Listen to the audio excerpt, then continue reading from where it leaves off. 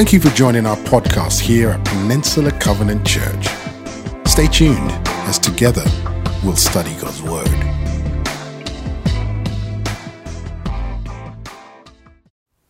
Hey, good morning, PCC. My name is Jonathan. I'm one of the student pastors here on staff, and we're so excited that you're here with us, and we're so excited to be diving into Luke chapter 15 today. And so I want to first invite you, if you have a Bible, please grab one, open it up. If you have the YouVersion Bible app, you're welcome to follow along. We would love for you to be going through this passage with us. But as you're doing that, I want to start and ask you guys a question. If you could spend your time any way that you want, how would you? Like if you just had an open door of like, this is how I could spend my time, how would you do it? As I thought about this question, as I kind of started wrestling with it, I kind of came to the conclusion that people usually spend their time in one of two ways. Either it's work and priorities. I got to get A, B, and C done before I do anything else. If I'm going to use my time, it's getting the things off of my checklist. Or it's things that we do that bring us joy. Oh, I really love doing this. I enjoy this part of my time.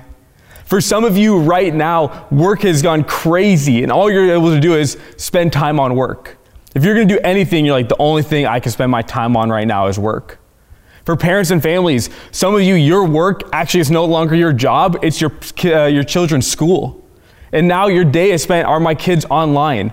Are they leaving their siblings alone? Are they plugged in and are their tablets set up? Are their headphones working? Like there are so many things that come into your day and in your time that probably aren't the normal.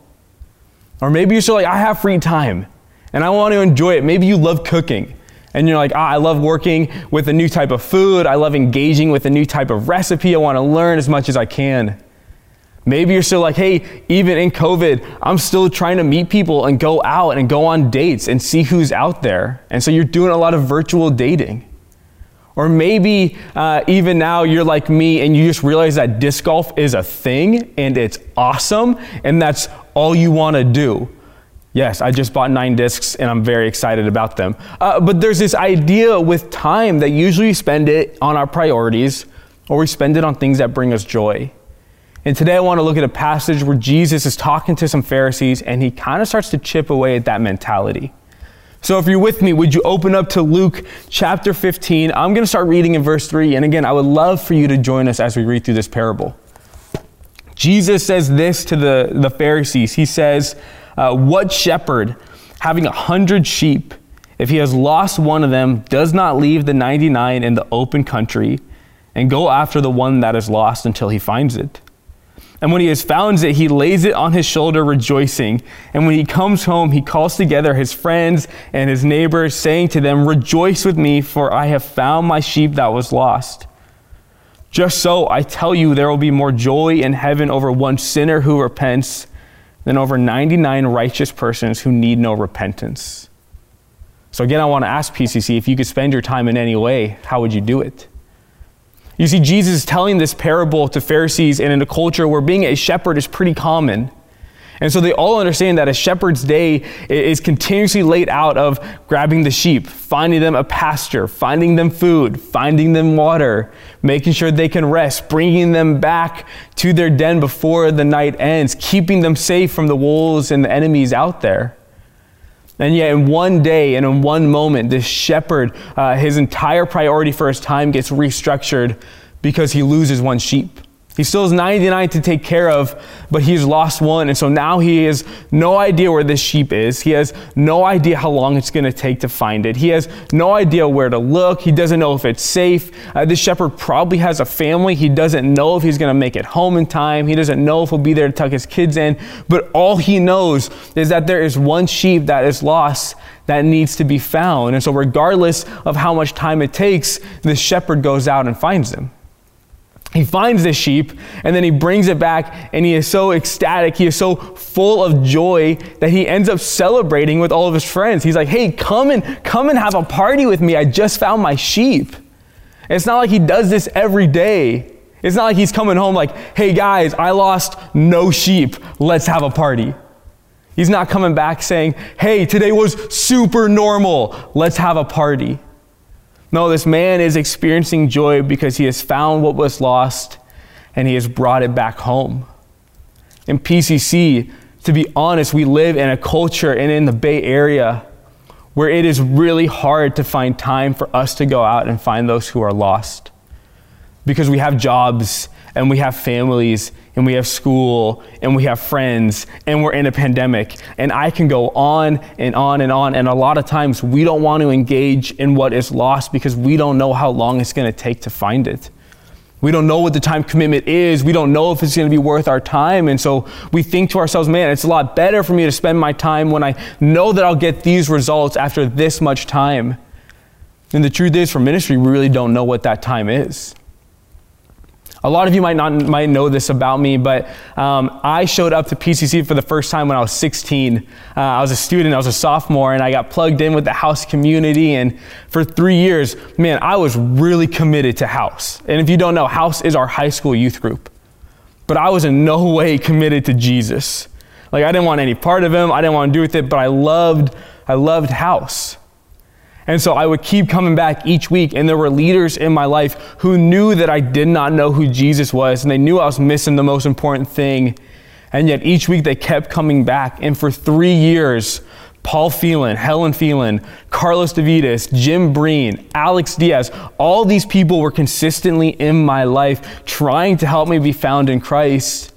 But it took 3 years for them to see the fruit of that labor. So again, PCC, I want to ask, if you could spend your time in any way, how would you do it? Now, young adults, a lot of you are here in the Bay and you're working crazy hours, and you see that there are thousands of young adults in the Bay Area. They're moving in drones. And you might be thinking, man, how do I help lost young adults get found? Well, I want to encourage you, reach out to Luke and the network. Get connected with him. Have him help on Tuesday nights. Reach the young adults in our city. There are so many that we can go after and help find.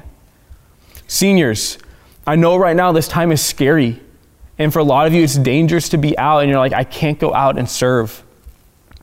But Peter is still forming together teams to help engage on prayer nights. Wednesday at noon, we're praying for this city. There are people that just need a phone call to be reminded that they matter. There are people that just need a handwritten letter to be shown that PCC is still caring. Even if you're inside all day, there are ways that we can together go out and rejoice for the lost being found. PCC, my hope is as we go through these parables, as we go through Luke 15, there would be this encouragement and this desire saying, we want to be a church that rejoices with heaven as we see lost souls, as we see people in the city come to know Jesus for the first time. Now, would you take 45 seconds and would you reflect on this question?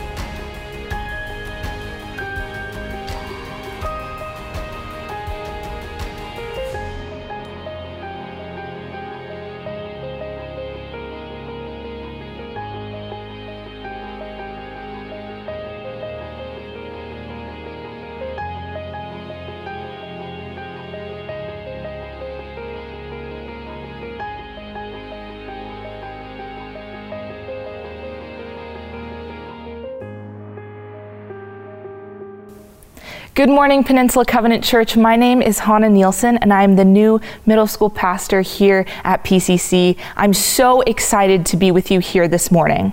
A little bit of a fun fact about me, so that it feels like, we're getting to know each other. I love movies. Now, that sounds really generic, but growing up, my family would always watch movies together in our living room, and one of our favorites was this movie trilogy called The Lord of the Rings.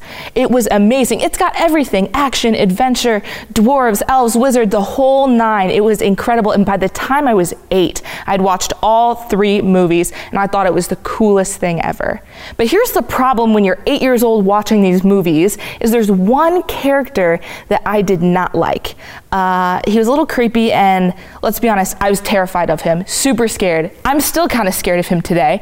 His name is Gollum, and he's kind of this creepy, shady looking character, and I didn't really like him, and I wasn't a fan. But the interesting thing about this character, Gollum, is that he is obsessed with the ring of power. So much so that everything he does is based off of this one item. He calls it his precious, and he loves it so much, and it has this value to him that I just couldn't understand as a kid. Today we're going to be looking at a story in the book of Luke that talks about value as well. So if you will turn with me to Luke chapter 15, verses 8 through 10, we will go through this passage together. As you're turning there, a little bit of context. The Pharisees are giving Jesus a hard time for the people he's choosing to interact with and associate with. So Jesus is telling them why it's important what he's doing. So if you will join me in verse 8, this is Jesus talking, and he says, "Or what woman having 10 silver coins, if she loses 1 coin, does not light a lamp and sweep the house and seek diligently until she finds it? And when she has found it, she calls together her friends and neighbors, saying, 'Rejoice with me, for I have found the coin that I had lost.' Just so I tell you, there is joy before the angels of God over one sinner who repents."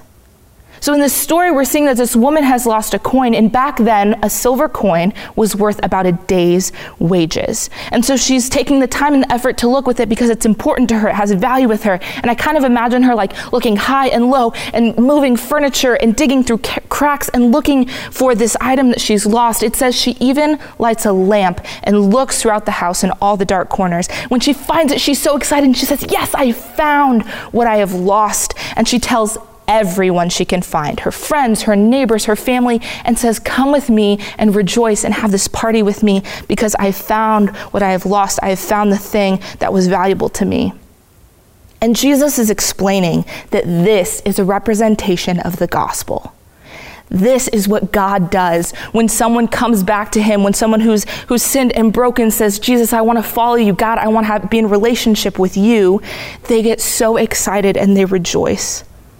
See, God values everyone. And Jesus, in his life, in his ministry, he treats everyone as though they have value. If we are seeking to be followers of Christ, if we are seeking to be more and more like Jesus, then why don't we do the same thing that Jesus did? Why don't we treat everyone as though they have value? I have a $1 bill. It's a regular $1 bill, and we know that it's worth $1 because that's the amount of value that we have ascribed to it. But here's the thing. If I crumple it up and I ruin it, it is still worth $1, right? It doesn't lose any of its value. If I fold it up and I put it in my pocket, it's still worth $1. It hasn't lost any value. Or if it's in the bottom of my backpack and I forget about it, I can't see it, it is still worth $1. And I think the same thing goes for people. We know that they have value. So even if they're broken or they feel crumpled up or not good inside, they don't lose any of that value. If we can't see them, if they're out of sight, out of mind, it's not like they lose their value. They are still valuable. But are they actually valuable to us? What is it that we actually value? In the scripture, you see that the woman values the coin, right? She goes after it. Jesus values people. I think for us, we value our time. And as followers of Jesus, as followers of Christ, is the mission of the gospel, what Jesus is trying to communicate to the Pharisees, does that have value to you? If it does, then why is it so hard to put in the time and the money and the effort to make it happen? See, you invest in what matters to you, both your time and your effort. What if we actually treated people as though they were valuable? What would it look like to use our time to show someone that they are actually valuable to us? The thing is, during COVID, I think it can be easy for us to feel like we've fallen through the cracks, like we're off the grid. We don't necessarily feel like we're valued. I think this is especially true for our middle schoolers and our high school students. You know, distance learning is not easy. It's really hard. And for students at Kennedy and North Star and Roosevelt Middle School, and at Sequoia and Woodside and King's Academy for high schoolers, I see you, I feel you, it's hard. And sometimes it really feels like we don't have the value that we know that we should have. There's a disconnection that happens. And this disconnect that teens are feeling can have an impact on their feelings of value. So church, this is an opportunity for us. We have programs going on, and we want to partner with you so that you can pour into the lives of students. We want to partner with you in reinforcing students' values so that they know just how valuable they are to us. Because what shows value to students is us helping them understand how loved and accepted and valued they really are. We want to partner with you to become small group leaders, large group leaders, so that students can understand just how valuable they really are. Because here's the thing. When we reach out to others and express how much we value them, by putting our time and our effort into them, we are actually showing the love of God and how much He loves and values His people. See, the parable of the lost coin ends with the woman rejoicing. And it symbolizes how God rejoices when He finds us, when He finds His people, when we run back to Him, because to Him, we are the most valuable. Church, may you join in the kingdom work of God this week in valuing others.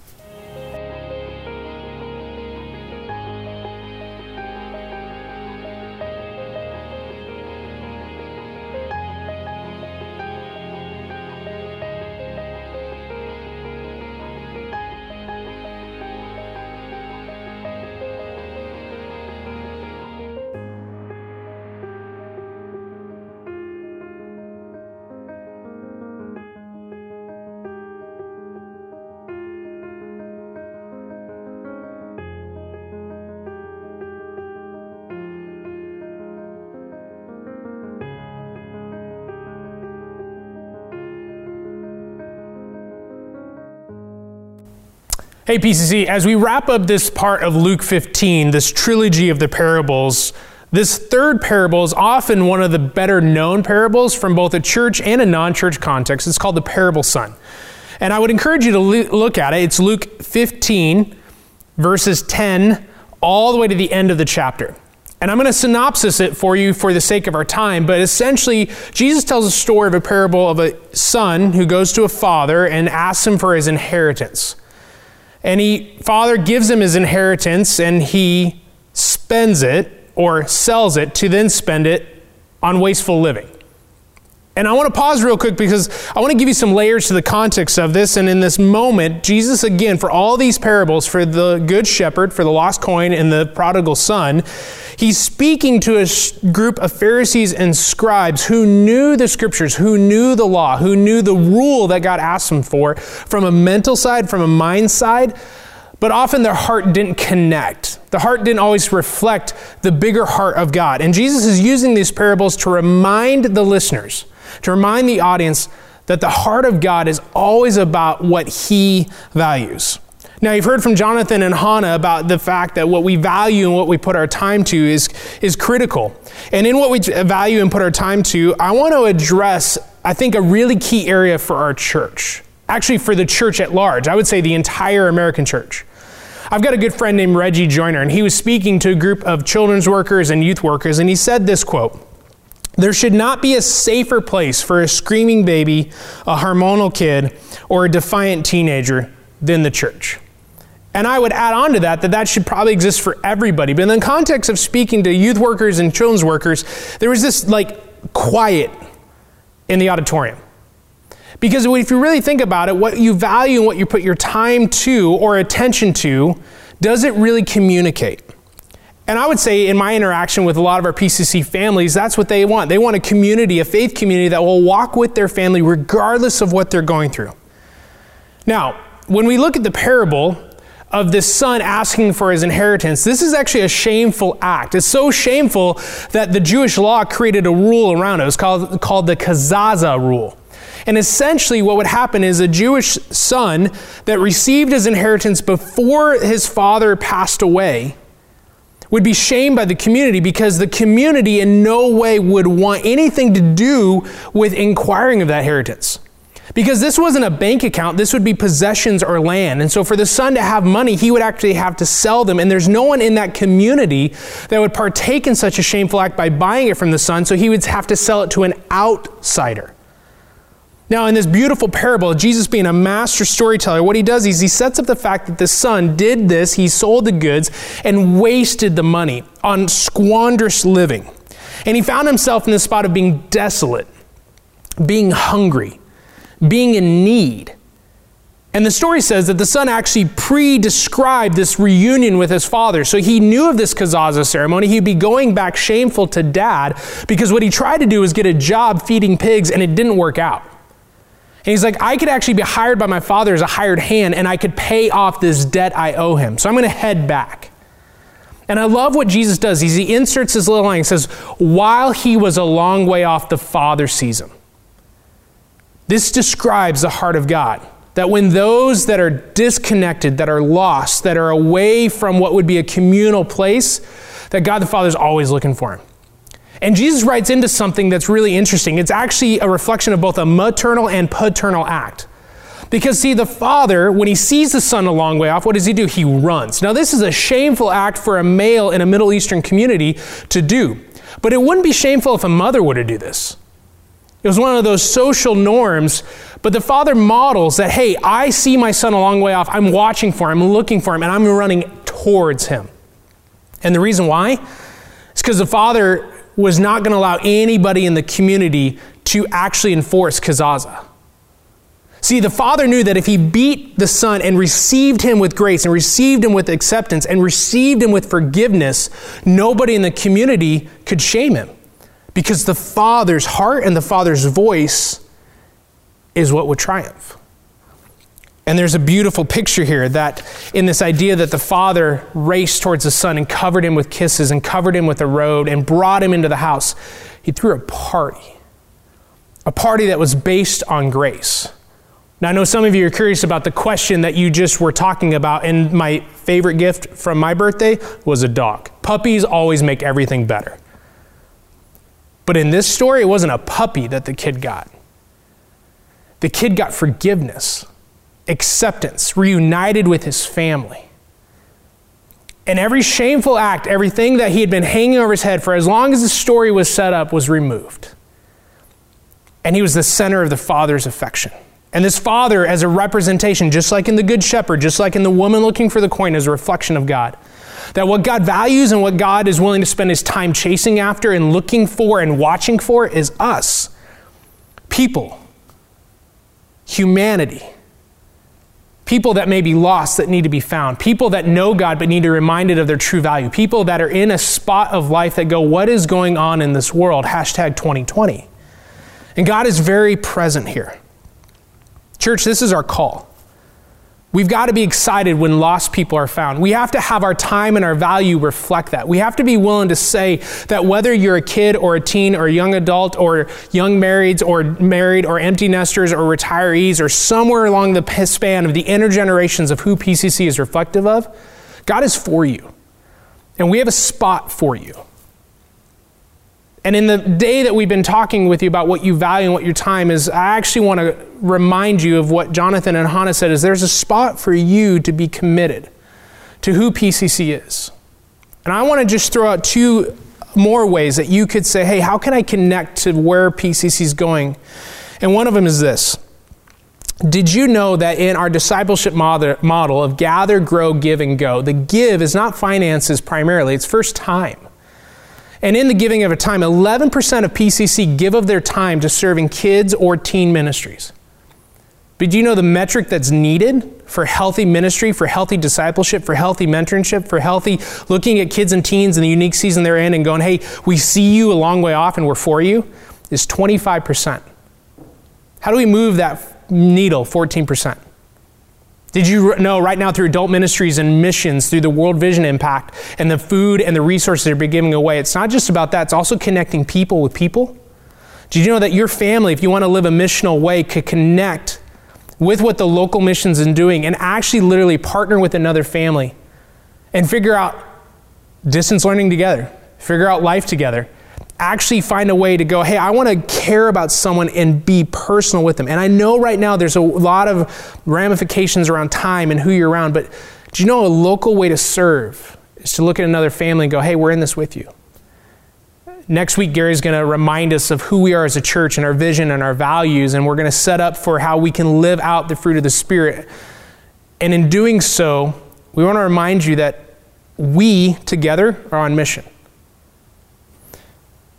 As you see at the bottom that ticks up, these are the ways that you can get connected to some serving opportunities. You can contact our family ministry team, or you can contact adult ministries, and we'll get you connected to some of these ministries that are happening, because even in the current status, what you put your time to is going to show what you value. Now with me, will you take just a deep breath? Often in the Psalms, you see this word Selah.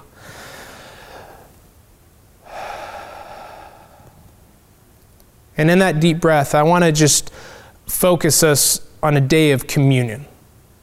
Communion is the sacrament that we participate in that allows us to remind ourselves of the grace that Jonathan, Hannah, and I have been challenging you with today, the same grace that we got to remind ourselves of, that, see, we were once lost because of sin and separated from a holy God, but because of his loving and just mercy, he died a death because of our sin that we could not do.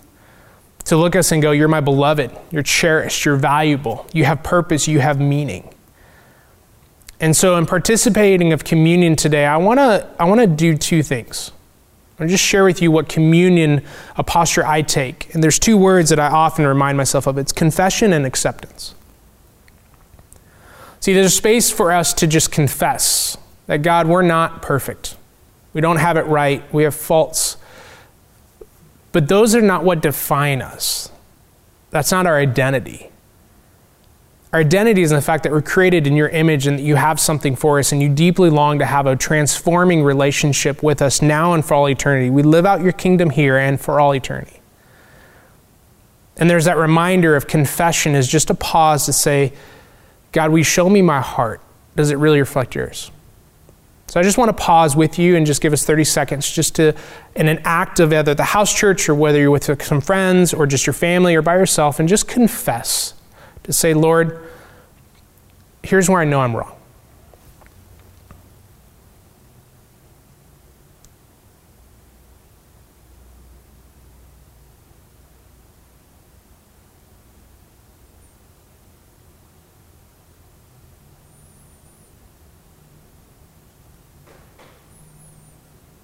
Jesus, I confess to this day that I often think that my filter of how I see people is through a lens of they just don't get it or they don't understand, and I make them less than what they are. So Jesus, I confess that sometimes I look at people around me and I don't love them the way that you would. So God, convict my heart before that happens next time. And the second part of our time is acceptance. And there's this acceptance that when we partake of communion, we actually accept and receive the grace that Jesus gives us. That when we receive it, we actually allow it to define us. We allow the voice of God's Holy Spirit to say, you are loved, you are forgiven, you are redeemed, you are transformed. You have the very power of the Holy Spirit that dwells within you, which transforms life and helped create earth and resurrected Christ from the dead. That same Spirit indwells in you, and that same Spirit is what will guide you. See, when we partake of communion, we declare that grace is real. And because it's real in us, it can be real in others.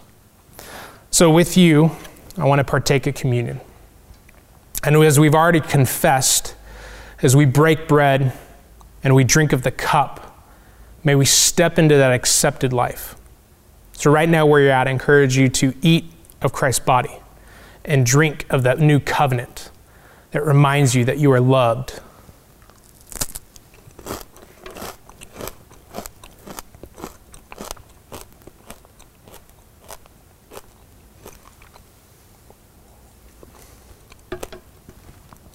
And for some of you, that idea of being loved and forgiven you may have heard and you may have thought about, but maybe today's a day where you would say, Jesus, I want that.